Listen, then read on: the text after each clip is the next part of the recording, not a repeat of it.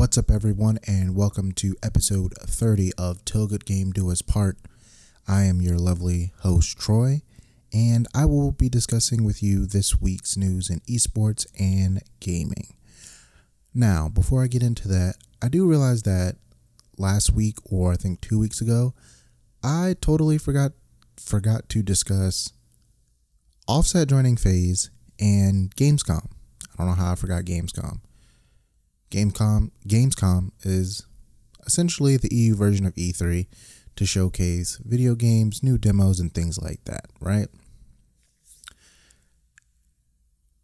I only got to watch a little bit of it here and there because I was watching from work. But I want to talk about Death Stranded. Or is it Dead Stranded? The new Hideo Kojima game, right? Now, from what they showcased at Gamescom, which I take with a grain of salt because the demos that they showcase there are always polished out demos that, hey, focus on this part of the game. Let's make it look super impeccable and, super great for everyone to love and enjoy it and say how great it is. But, and I don't know if the public is aware of this, but because that demo is, hammered out so hard and it looks really great, that's not always the final product of the game. So it kind of, what the demo is to show you is what they intend the game to be like and look like, and to showcase the functionality of the game, right?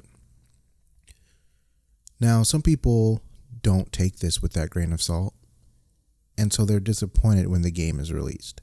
And that's my worry when it comes to Death Stranded. It's a really, really weird game, story-wise. Like, I feel like every time we get a trailer for it, no one ever knows what's going on. Not even Kojima, right? And this game is getting a lot of hype, and that's the thing that I want to be skeptical about, right? Because people always ask me, why don't you pre-order or buy day one? And it's because I want to see how the game does, and if the game will be worth it in the sense of what's the replayability? Can I come back to it? Does the story make me want to learn more about the lore? And I think that this game is getting super, super hyped because of the backstory with Kojima leaving. Was it Square Enix? No, it's not Square Enix. I'm drawing a blank on who was doing Metal Gear. But essentially the fact that he left, the Fox team that was doing Metal Gear and, went and started his own studio. I think the hype behind that story is what is getting people hyped for this game. And that's not to take away any credit from the game's, visual appeal or what it will do behavior and functional wise. I'm talking solely about the hype and excitement for the game. People are excited for the game. People are excited for every game. But I feel like there's an overhype for this because of the backstory. And I don't want that the hype of the backstory to be the downfall of the game. Like, I don't want people to go in with these expectations that this game is going to be phenomenal and out of this world before we even get a hands-on with it, because that's a big problem with, we see things behind closed doors or in a limited view or limited light, and from there we get disappointed with the games, and then we think it's this this great new shiny thing, and it turns out hey, I've played this before, or hey, this wasn't done well, or the care wasn't put into it, and I'm just tired of seeing that. But that's what I wanted to get in, and that was gonna be like my Gamescom rant when I spoke about Gamescom, but totally forgot.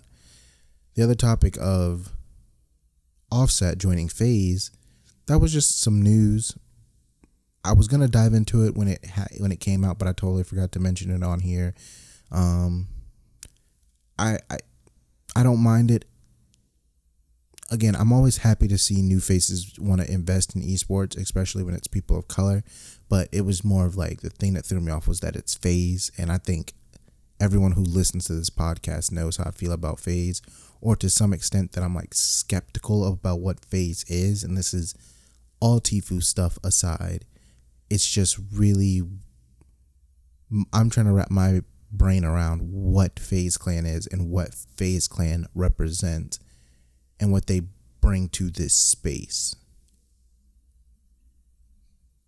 Yeah, I think that's kind of what I'm getting at, is that makes me skeptical about FaZe. But again, I'm happy to see people of color investing into esports. I really hope to see them do more other than just invest. Like, I want to see them almost to the level of like Rick Fox. I don't think Offset will be anywhere close to the day-to-day operations or any type of that management. It's literally like, I feel like just an investment for him. And then that investment came off as, hey, Offset joins FaZe, which I guess you can say he joined it, but essentially he invested in them. But yeah, those are two topics that I kind of missed, or that I definitely missed last week, that I just wanted to make sure that I covered this week, even if it was briefly. So let's get into this past week's news. So last week we discussed the speculation that Overwatch could be coming to the Nintendo Switch, and that was based off of an Overwatch designed Switch case being leaked onto, I think it was Amazon, for people to purchase. And then it was later taken down. Well, this week, there's been speculation coming from 4chan, and it was like some leaked images of potentially D.Va coming, being the next, one of the next characters that are released for Smash Ultimate. These were screenshots captured saying, that were on 4chan, and in the screenshot you can see a message that says next character for like Smash Ultimate, or one of the characters for Smash Ultimate that are like going to be released will have a mech. And people started speculating, okay, they just had the Overwatch case get leaked, they took that down, and then now we're getting this news of, hey, this character is coming to Smash and they have a mech. And so that means it could potentially be D.Va, right? My thing is, where is this, I guess, soul, passion, and feel of Overwatch needing to be in Smash? And then on top of that, how far beyond just the characters being in Smash does the Blizzard Nintendo connection go? So this is what the actual image of the screenshot says of the leak, right? It says, new Smash character reveal, female character. She's not a demanded character and will disappoint and confuse a lot of people. The same person that posted this, and it was anonymous, came back and said, I was going to leave things as messed up as they were, but I simply can't. Your new female rep has a mech. I told you, you will be confused. So that's gotten people thinking, okay, so it has to be D.Va. Again, we see the Overwatch thing, and then this person is saying, hey, they have a mech. It'll be disappointing, and it'll confuse you. So based on that speculation, if it were D.Va, right, it would make sense, because it would be like, okay, well, I'm confused because what do Blizzard and Nintendo have up their sleeve aside from just putting characters in the Smash and maybe potentially bringing Overwatch to the Switch? I get that would be probably the pinnacle of that news, in my opinion. So would Diva being in Smash Ultimate be that first step, or the first step in the reveal of, hey, Overwatch is potentially coming to Switch?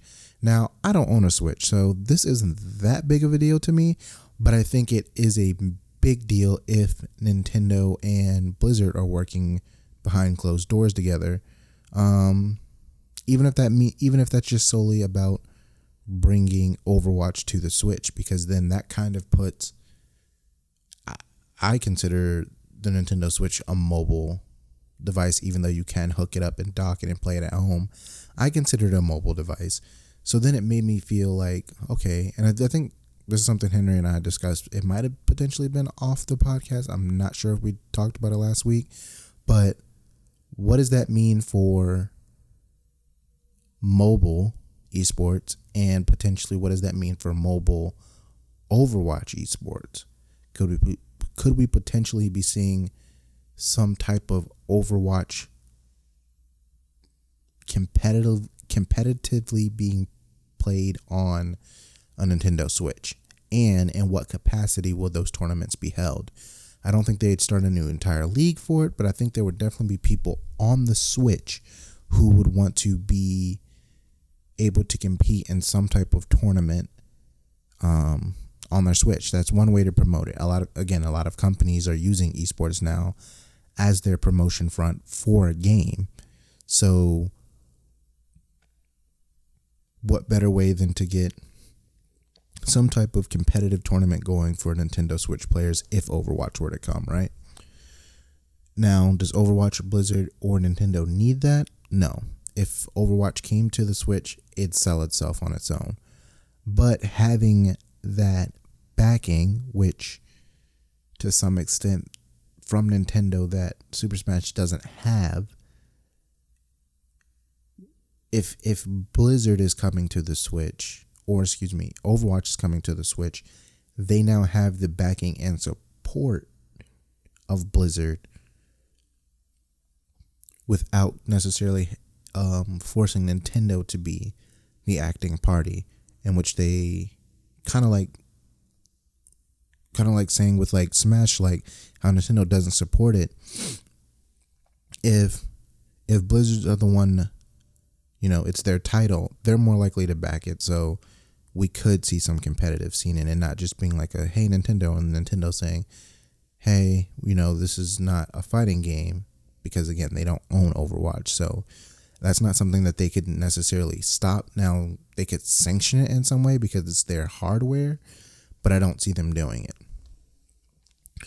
But moving on from Overwatch and potential Diva coming to Smash Ultimate,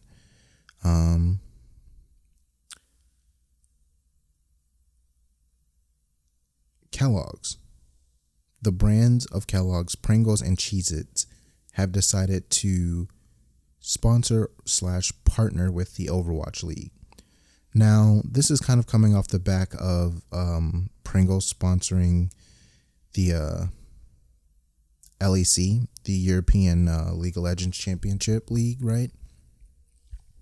So it shows that people who we've seen in the space, kind of before, I kind of throw like any of like those junk food type brand things that we've seen in esports, like Hot Pockets, Dr. Pepper.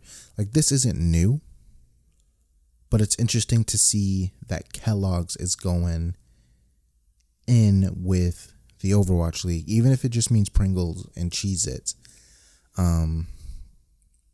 because that means they're what it looks like to me is they're taking a risk with their smaller brand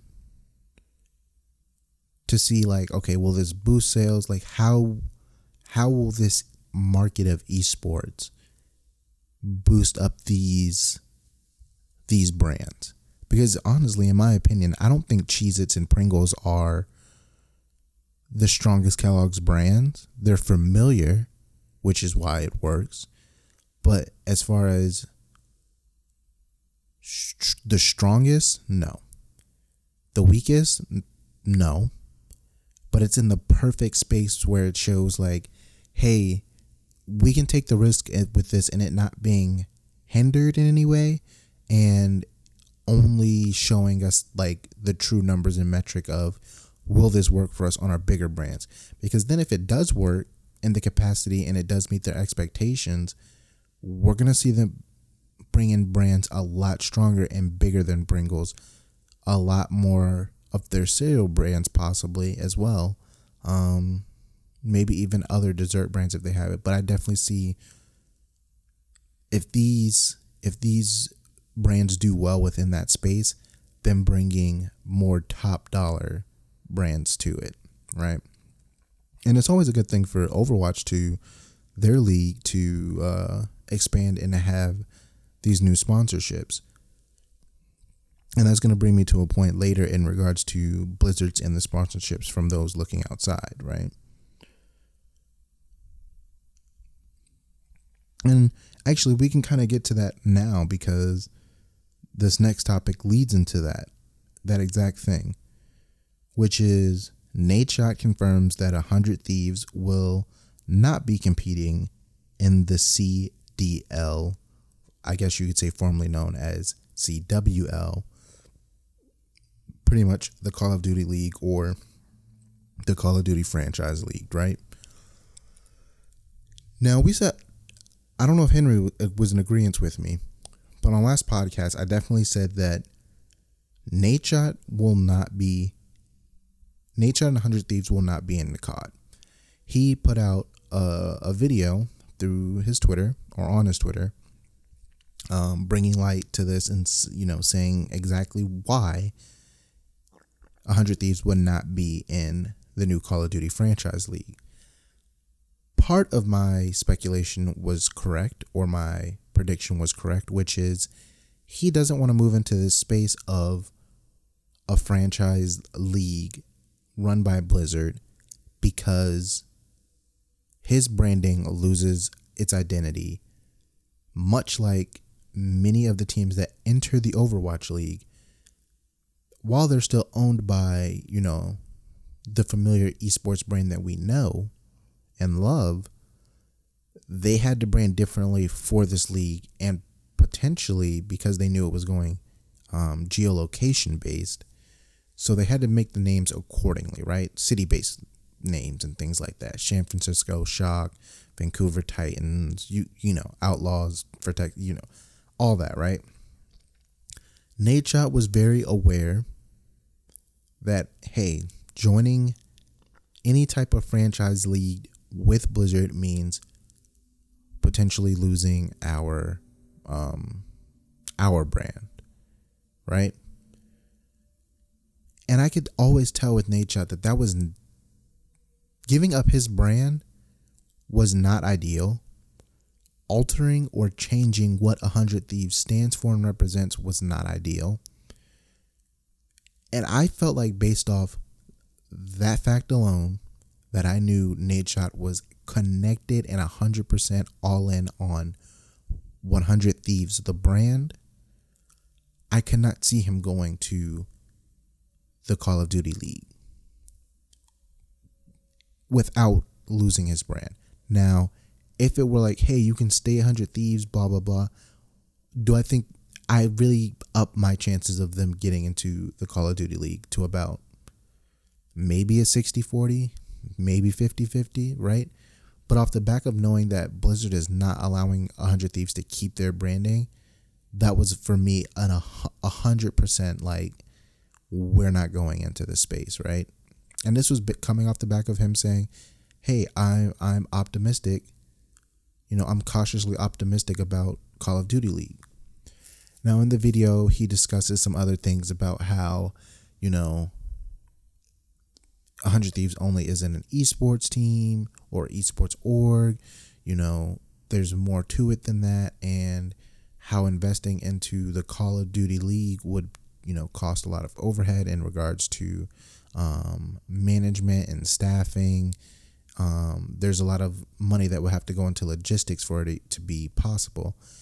And he pretty much said like, hey, we're a startup. We don't have that much money. We're still figuring this out, and us trying to 100% commit and involve ourselves in this franchise league would essentially bleed us dry, and not only would we be losing our branding, but essentially be on the verge of collapsing and getting rid of other things. Like, I think they had already dropped like their Apex team, or they dropped one of the rosters for a game, right? And I think a lot of orgs should drop their, if they still have an Apex team, they should drop them, because Apex is not,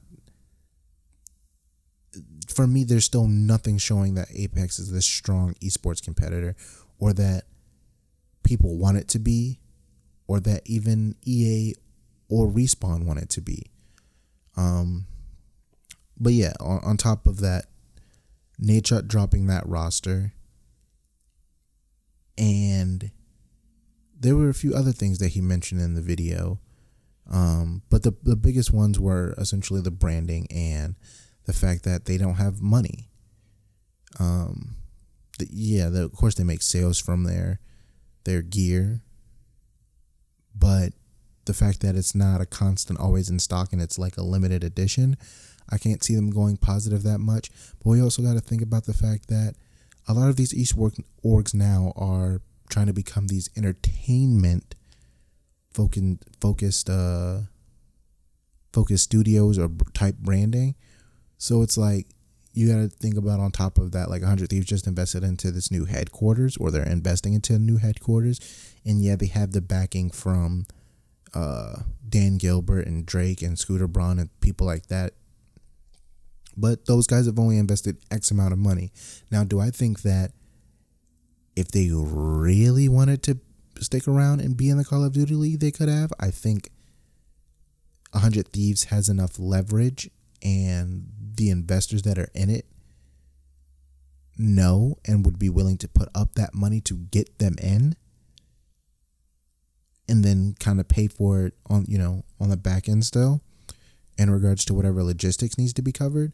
But I think it's the fact that Nadeshot himself was already skeptical of the league, knows that, hey, we're probably not going to make that much money from it.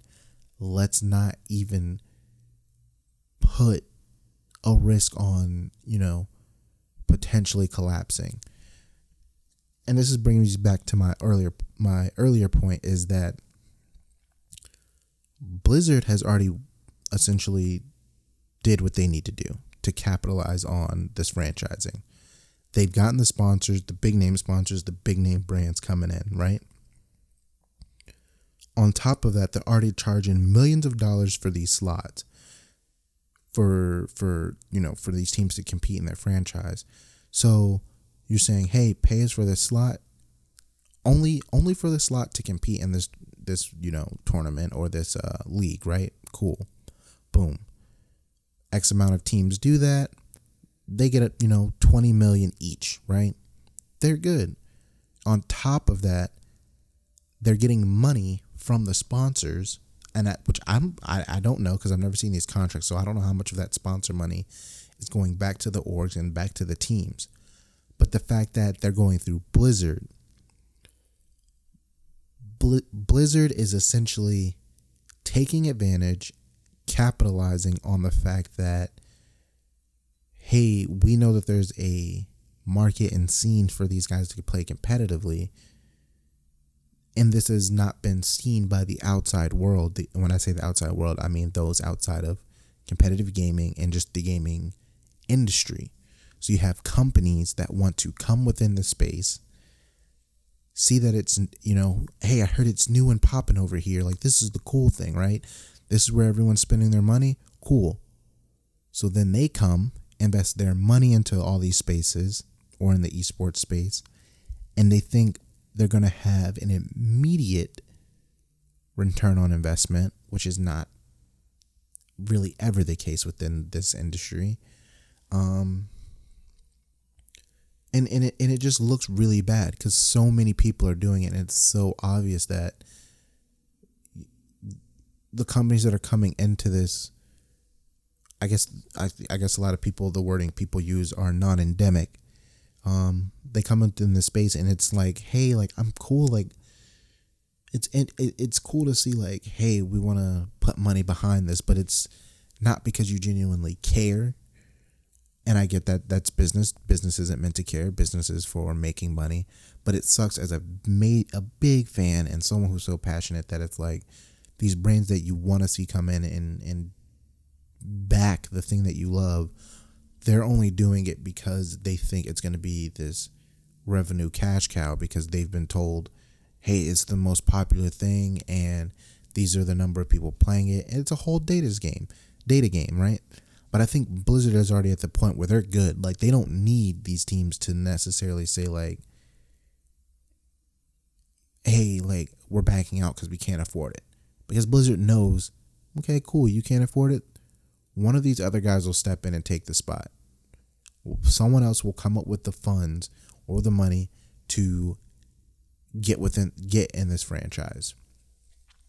Now, for Call of Duty, I don't know. With Overwatch, yeah, I think they were confident enough to say, like, it's cool, we'll have other people that want to get into it. With COD, I don't think they're skeptical, but I think they're still okay with people saying it, but like they're not really losing much, right? Because someone's going to buy in. They're going to see the amount and say, well, this is an opportunity to get in, establish our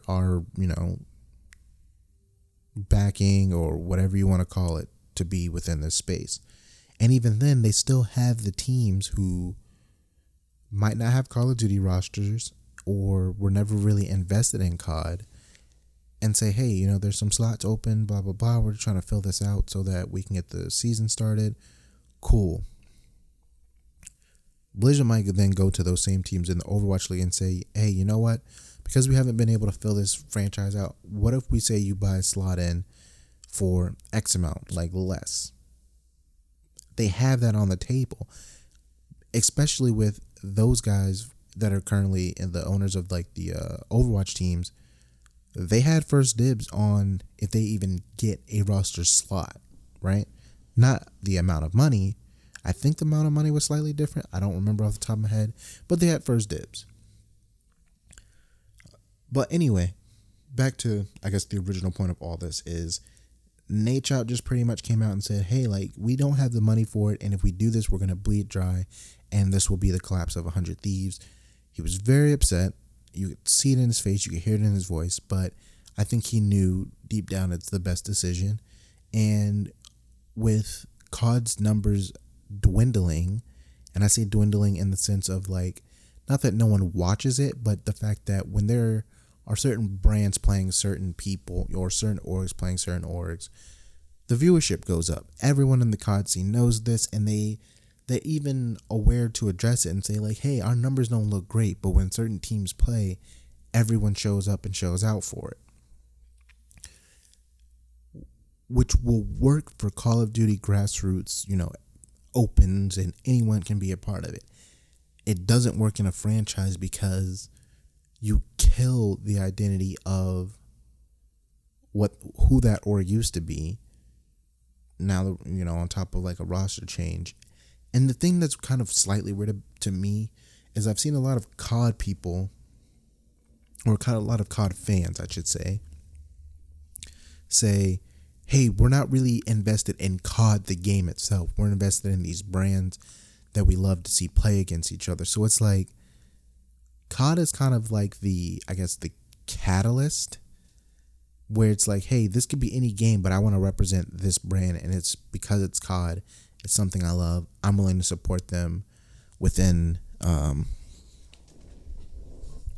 willing to support them. So now that those legacy teams and orgs are being essentially tossed out or tossed to the side because they've already killed off Optic, or Optic was already bought out, right? So you essentially killed off Optic Gaming. Now 100 Thieves are not going to be in the Call of Duty League, and we still have yet to hear anything from FaZe. Like, if FaZe will even say, hey, it's worth it. Now, FaZe would 100% buy the slot, and I think they'd be good, right? Financially wise, because of how big their branding is. But it still probably wouldn't make too much sense for them because Optic wouldn't be the same, and 100 Thieves wouldn't be there.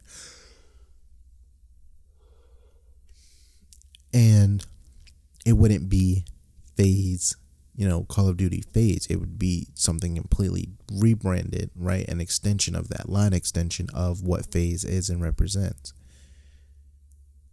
I don't know if the fans of FaZe or Call of Duty will be willing to accept that, line extension. They know that it's from FaZe, but again, it's not FaZe, right? But with 100 Thieves not being in Call of Duty, Nadeshot did tweet out and say that he's super excited to move within the CSGO space, which makes sense. That's the right step, right? Hey, we're not going to be in Call of Duty. Let's go, start forming talent and form a team in the next most popular. And I'm not saying CSGO is the next most popular, like compared to Call of Duty, but hey, the way this ecosystem works, there's no one franchising it, blah, blah, you know what I'm saying? Like, we can keep 100 Thieves. Let's go right there and essentially do what we were already trying to do, minus having to pay the 20 mil. So I'm looking forward to seeing 100 Thieves move into CSGO. I'm looking to see who their roster builds out with, and then on top of that, how they actually perform, and if the rivalries and history of FaZe versus 100 Thieves or 100 Thieves versus Optic per se, how that transitions into CSGO, right? And I think it'll be based on whoever their roster is and just like that player history and chemistry. And out of the news, Telltale Games is coming back. They were bought out and essentially reissued the select back catalog in new installments, right? So what that means is hopefully the guys over at Telltales won't be in crunch, like the way that they were before when they got closed down or shut down. But that means that we now have narrative storytelling games back, the ones that everyone loved, episodic narrative storytelling. That's essentially what we're getting back with the revive of Telltale Games. I think if they are not pushed into crunch the way they were before, Telltale will last around a lot longer because they're really good at what they do. Making narrative episodic games, regardless of what it is, what story, game, movie, book that they're basing it off, they do it really well. And I don't see those games going anywhere because whatever they're basing the game off, if you're a fan of that, you're already invested. They know that you're already invested into these characters, this story, this whatever the intellectual property is, you're invested in it. So not necessarily worried about making, game of the year, or would it be cool to get that? Of course, but I don't think that's what they're worried about. But I am happy to see that Telltale Games is coming back, and there are a few Telltale games that I need to download in my Steam library, like Back to the Future, and play through. But yeah, the people that purchase Telltale Games, they are LCG Entertainment. They're essentially a holding company. They will be doing that will be doing business with Telltale Games, as they purchased the defunct studio, meaning that Telltale's was no more, and they bought it and they're reviving it. While Telltale is being revived, the gaming and music festival by the name of Metarama has been canceled. I had not heard one thing about this music festival that was supposed to be hosted out in Las Vegas, but to me it's hilarious that it got canceled, and here's why. The names that they had on the flyers worked, but this is the thing about esports and streaming and the gaming industry, right? Those names don't necessarily bring people out. The names that were on that list are not, and this is no slight to them. This is just how the space works. Those names aren't bringing people to this, to fly out to Vegas to go see them on some stage and do all these things and this outdoor. No. What sells people is the gathering and the opportunity to be around whether it be competitive gaming or a host of games such as like E3 or PAX, right? And this is the thing that they try to do. They tried to mesh fans of music festivals with fans of streaming and esports. Now, can you be a fan of both? Of course, right? But the reason that music festivals work is because everyone who's going to the music festival is a fan of music. Now, do they have particular artists that they want to hear? Of course. But they're most likely a fan of music, and they're able to discover other music at the festival that they may have never heard of, right? That's why I enjoy going to music festivals. Gaming festivals were, DreamHack, PAX, PAX East, E3, Gamescom. The reason things like these work is because people are fans of games and they know, hey, this particular game I'm not interested in, but there might be something there for me to go see and enjoy. You're trying to mesh the two. And the thing is like you don't have like a diverse group of music. It's essentially focused around EDM. Now, anyone who's ever been to a DreamHack knows that having an EDM concert go on around any type of gaming event, whether you be streaming from the PC zone, trying to listen to the music, like it just doesn't work. You don't put on a concert at the same time you say you have people streaming and playing and competing for money. Another thing is who the fuck wants to pay to go to Vegas to watch people sit on a stage, right, and stream, and then say, oh yeah, well, you have the opportunity to play with them. Yeah, I also have an opportunity to play with them by subbing to their Twitch channel, right? Do I have more of a chance? Who knows? But I still have a chance. You want me to fly out to Vegas to watch a Ninja be on a stage and stream and play against people that are at the event?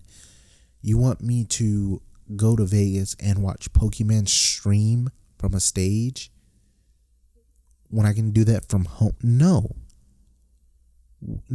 that doesn't work. MagFest works to an extent. Like, they have a turnout. Like, I'm not saying this con or festival wouldn't have any type of turnout, but they canceled it because they still had tickets sold. I think they went into this thinking like, oh, okay, we're going to announce all these names and it's going to sell out immediately. That's not the point. That's not how it works. Again, for example, like I said, I hadn't heard anything about this festival until I saw something come across and say, hey, it was canceled. And I looked at it and I was like, oh, this is interesting, but I see why it got canceled. And this is what I was talking about earlier when I say that people of this space or non-endemic of this space come in and they think what works outside of gaming will 100% apply within. And that's, again, it's rarely ever the case. That's the reason why when I had a conversation with a friend, he asked me, he said, if esports were to die today, the industry of esports were to die today, how would publishers market games? And I might have said this on the podcast before, but how do you market a game without esports now? It's damn near impossible, because if it's not if it's not the major selling point, it's one of them, and they use it. Whether that be showing a competitive trailer or just the fact that you could PvP. Esports is selling video games now. Streaming is selling video games now. Without that, how do you go back to marketing video games to people, right? And I think that's something that the industry needs to go back to, is how do we sell to these people? I understand the technology is changing, cool. But how do we sell and market to the people that are actually fans of this? Because what's happening is we're all falling into this trap of, this is cool because someone said it was cool. This is cool because everyone's interacting with it. That's what's making it cool. So they're not sure, and I'm saying this with so much confidence, that I'm sure that to some extent publishers don't know how to market without esports anymore. And that's why this gaming festival tickets weren't sold well, and why they can't end up canceling it, because they didn't know who they were trying to bring, or what that market, who has the money to spend that, to bring. Because again, look at the people that were named. If you see the concert festival flyer or whatever, you see the names that are on it, and you're like, okay, who is gonna spend money to go see these people in Vegas, right? I think it was in October. Like, who's gonna go spend that? It's first year annual things came out of nowhere. It's not really built from the ground up. Who's gonna go to that? And I think that whoever might have been backing this were told false numbers and thought, okay, this will sell out instantly. And speaking of like false numbers, right? Newzoo partnered with Ninjas in Pajamas. Yeah, the same Ninjas in Pajamas that we've heard that has had management problems or problems paying their players, right? The legendary Ninjas in Pajamas. I don't like the fact that, because now I think Newzoo does a great job with getting numbers and data out about esports, and, being the lead of that. But sometimes I think they skew those numbers in favor of something, right? We, to the public, can only get a taste of that because you have to pay Newzoo for more in detail data. But I think they skew the numbers, and don't get me wrong, most places probably do skew numbers in a way to make it look better for the public eye, right? But the important thing is that Ninjas in Pajamas are partnering with them, which means they now have an upper hand of knowing what spaces to be in marketing wise and how their marketing is being affected over, controversy, over their team performance, all these things that essentially any org can pay for. But having that partner with NIP really helps. And I'm a big fan of people not reporting their own numbers because they'll lie and they'll skew them. Now, because they're partnered with NIP, does that mean that they might skew them in their favor? Time will tell. Only time will tell. But I think it's really interesting. And I want to say congratulations to NIP. Hopefully this sponsorship can help them, bring in some maybe better management so that that way their on books numbers won't be skewed and people won't be getting accused of stealing money and then going on vacation.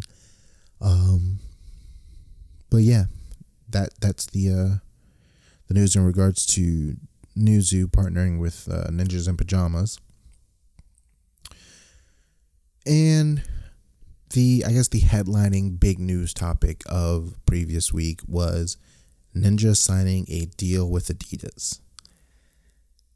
This is a multi-year deal that currently has no apparel or type of product on sale. Now they did show and announce they took some pictures and posted them out on Twitter of what Ninja's, I guess, first product would be, which is like a hoodie with the Ninja logo on the back, and then on the forearm sleeves it says "End Time," and one of them says Ninja.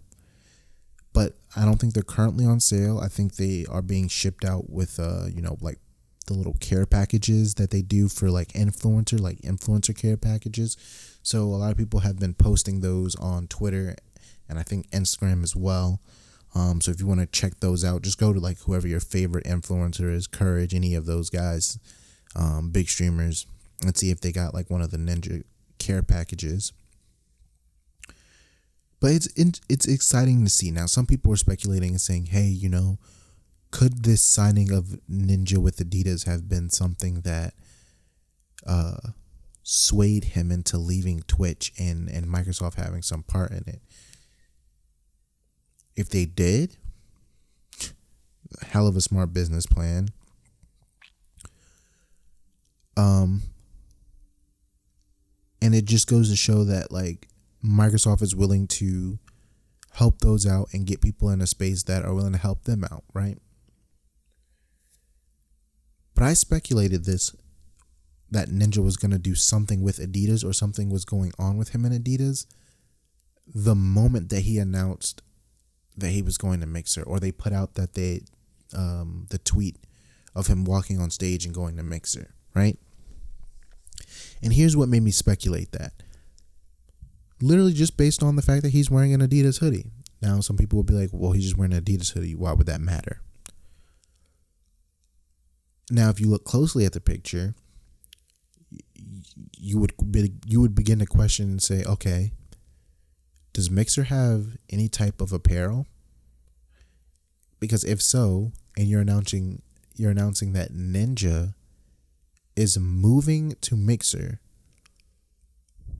essentially the biggest name in gaming, and now representing, essentially you're taking the face of Twitch and saying, hey, you're now the face of Mixer. If that's the case, why wouldn't he have any type of Mixer apparel on during that announcement? Why is he wearing an Adidas hoodie to showcase to millions of people, hey, I'm leaving Twitch and going to Mixer? Now, was there some type of deal already settled when he announced this? Probably not. Could have been getting finalized. But was he in talks with Adidas? 100%. 100%. Why would he be wearing an Adidas hoodie during the biggest announcement of his life? The biggest career move, and he's wearing an Adidas hoodie, and no one at Mixer, and this is the thing, these companies are too smart for that. No one at Mixer thought, hey, Ninja should be wearing some type of Mixer apparel. No, it's cool. Just let him come out with his Adidas hoodie. Yeah, right? Or, if that, and I'm going with that first theory, that he was already in talks with Adidas. But Adidas also could have came to them after and said, hey, we saw you wearing our hoodie during the biggest announcement of your life. Boom, people are at, just question, just the fact that it was an Adidas thing. Adidas saw it and was like, hey, this dude's massive. We're aware who he is. Let's sign him. I don't think it was after. I think that conversation came beforehand. And, yeah, honestly, that's just my speculation, is that I think he was already in talks with Adidas prior to making the announcement that he was signing with them, and prior to the announcement of him moving to Mixer. I think he was already in the talks with Adidas. I'm interested to see where else his products go in regards to this. Hopefully we don't see anything super ridiculous and stupid like performance sneakers, because esports doesn't need that and it doesn't really help. I would like to just see him stick with like branding apparel of things. Now, if that means like making a shoe, by all means, but don't try to be like K-Swiss and come out and say like, oh, it's a performance, interchangeable shoe that you can slide on, or don't do that, because you sound nuts and you look ridiculous. Just stick to the apparel and you'll be fine. Because again, why would you need a performance shoe if you're sitting? I don't think many esports require you to be active. So sitting and saying, hey, you have a performance shoe doesn't make too much sense. Now, it hasn't been said, again, it's a multi-year deal, but it hasn't been said in regards to how many years. I would assume that it's probably no more than 2 to 3, because again, with Ninja being as big as he is, but these companies not being stupid, they know that essentially you could probably fall off, and that there are other people waiting, other streamers waiting to take that spot or to be signed, right? So I would assume that it'd probably be the same length as his Mixer deal. Probably no more than 2-3 years, 4 at max. Yeah, that's the only thing that is in the news. Ninja still doing big ninja things and getting money. So with that being said, guys, I'm out of here. I know this episode might have been either really short or kind of all over the place, but it just needed to get recorded and put out. Hope you guys enjoyed it. Thank you for listening. I love and appreciate you guys. And as always, until good game do us part, I'll catch you guys on the next episode.